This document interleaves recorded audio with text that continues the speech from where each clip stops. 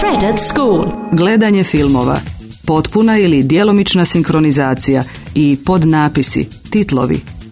Od međutitlova do višejezičnih verzija. Još jedan važan aspekt gledanja filmova jest jezik. Kako gledati filmove snimljene na jeziku različitom od našega? Ponovno se moramo vratiti na početak filmske povijesti, kako bismo shvatili što sve danas imamo na raspolaganju. Kad su se nijemi filmovi pojavili i postali popularni, mnogi su mislili da su ljudska bića napokon prvi put u povijesti stvorila univerzalni jezik. Jezik koji svatko može razumjeti. Najpoznatiji lik Charlesa Chaplina, Skitnica, u jednom je trenutku u 20. smatran najikoničnijom i najprepoznatljivijom slikom na svijetu.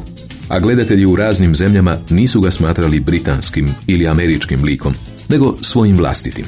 Naposljetku nije govorio nikakvim jezikom. Ali ta tvrdnja nije posve točna.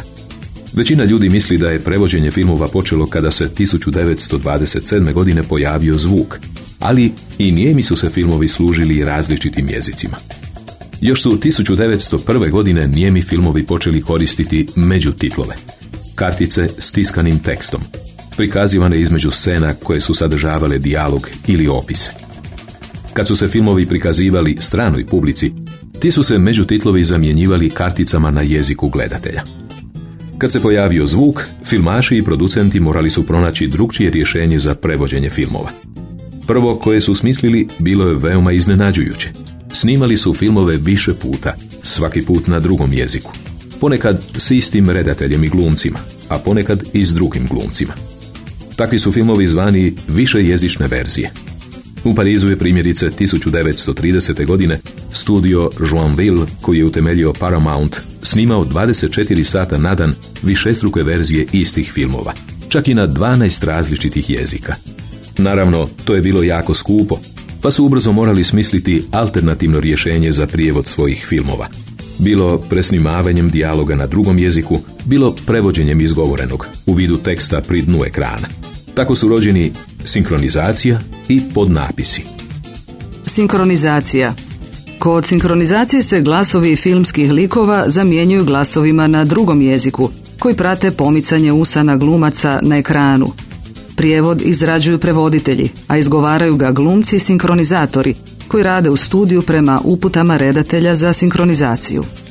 Prevoditelji moraju voditi brigu da prijevod duljinom odgovara originalu, kako bi vjerno pratio pomicanje usana glumaca na ekranu. Kod krupnih planova, gdje se na ekranu vidi samo glumčevo lice, taj je zadatak puno teži. Prevoditelji tada trebaju voditi računa o tome da kad pri izgovoru glumac zatvori usne, što se događa kod glasova P, T, M, V i F, u prijevodu koriste neke od istih glasova kako bi uvjerljivo pratili pokrete glumčevih usana. Tako, na primjer, imamo li u krupnom planu glumčevo lice koje na engleskom jeziku izgovara goodbye, španjolska riječ adios bila bi ispravan prijevod u smislu značenja, no ne bi se slagala s glumčevim usnama koje se zatvaraju dok izgovaraju riječ bye, dok s riječju adios to nije slučaj. U ovom bi slučaju možda bolja opcija bila nos vemos, vidimo se kasnije. Sinkronizacija je najčešći način prevođenja filmova u Španjolskoj, Francuskoj, Italiji i Njemačkoj, a koristi se i diljem svijeta za prijevod animacija i crtanih filmova. Podnapisi. U mnogim drugim zemljama, poput Portugala, Ujedinjenog kraljevstva, Švedske, Norveške, Danske i drugih, strani se filmovi obično prevode podnapisima. Gledatelji u ovim zemljama mogu čuti originalne glasove glumaca, a riječi se normalno prevode pri dnu ekrana. Gledatelji koji razumiju izvorni jezik filma često se bune da prijevod pri dnu ekrana nije uvijek točan prijevod onoga što čuju. To je istina, ali moramo imati na umu da izrađivači podnapisa moraju poštovati određena pravila i da ne bi smjeli koristiti više od 2 riječi u sekundi.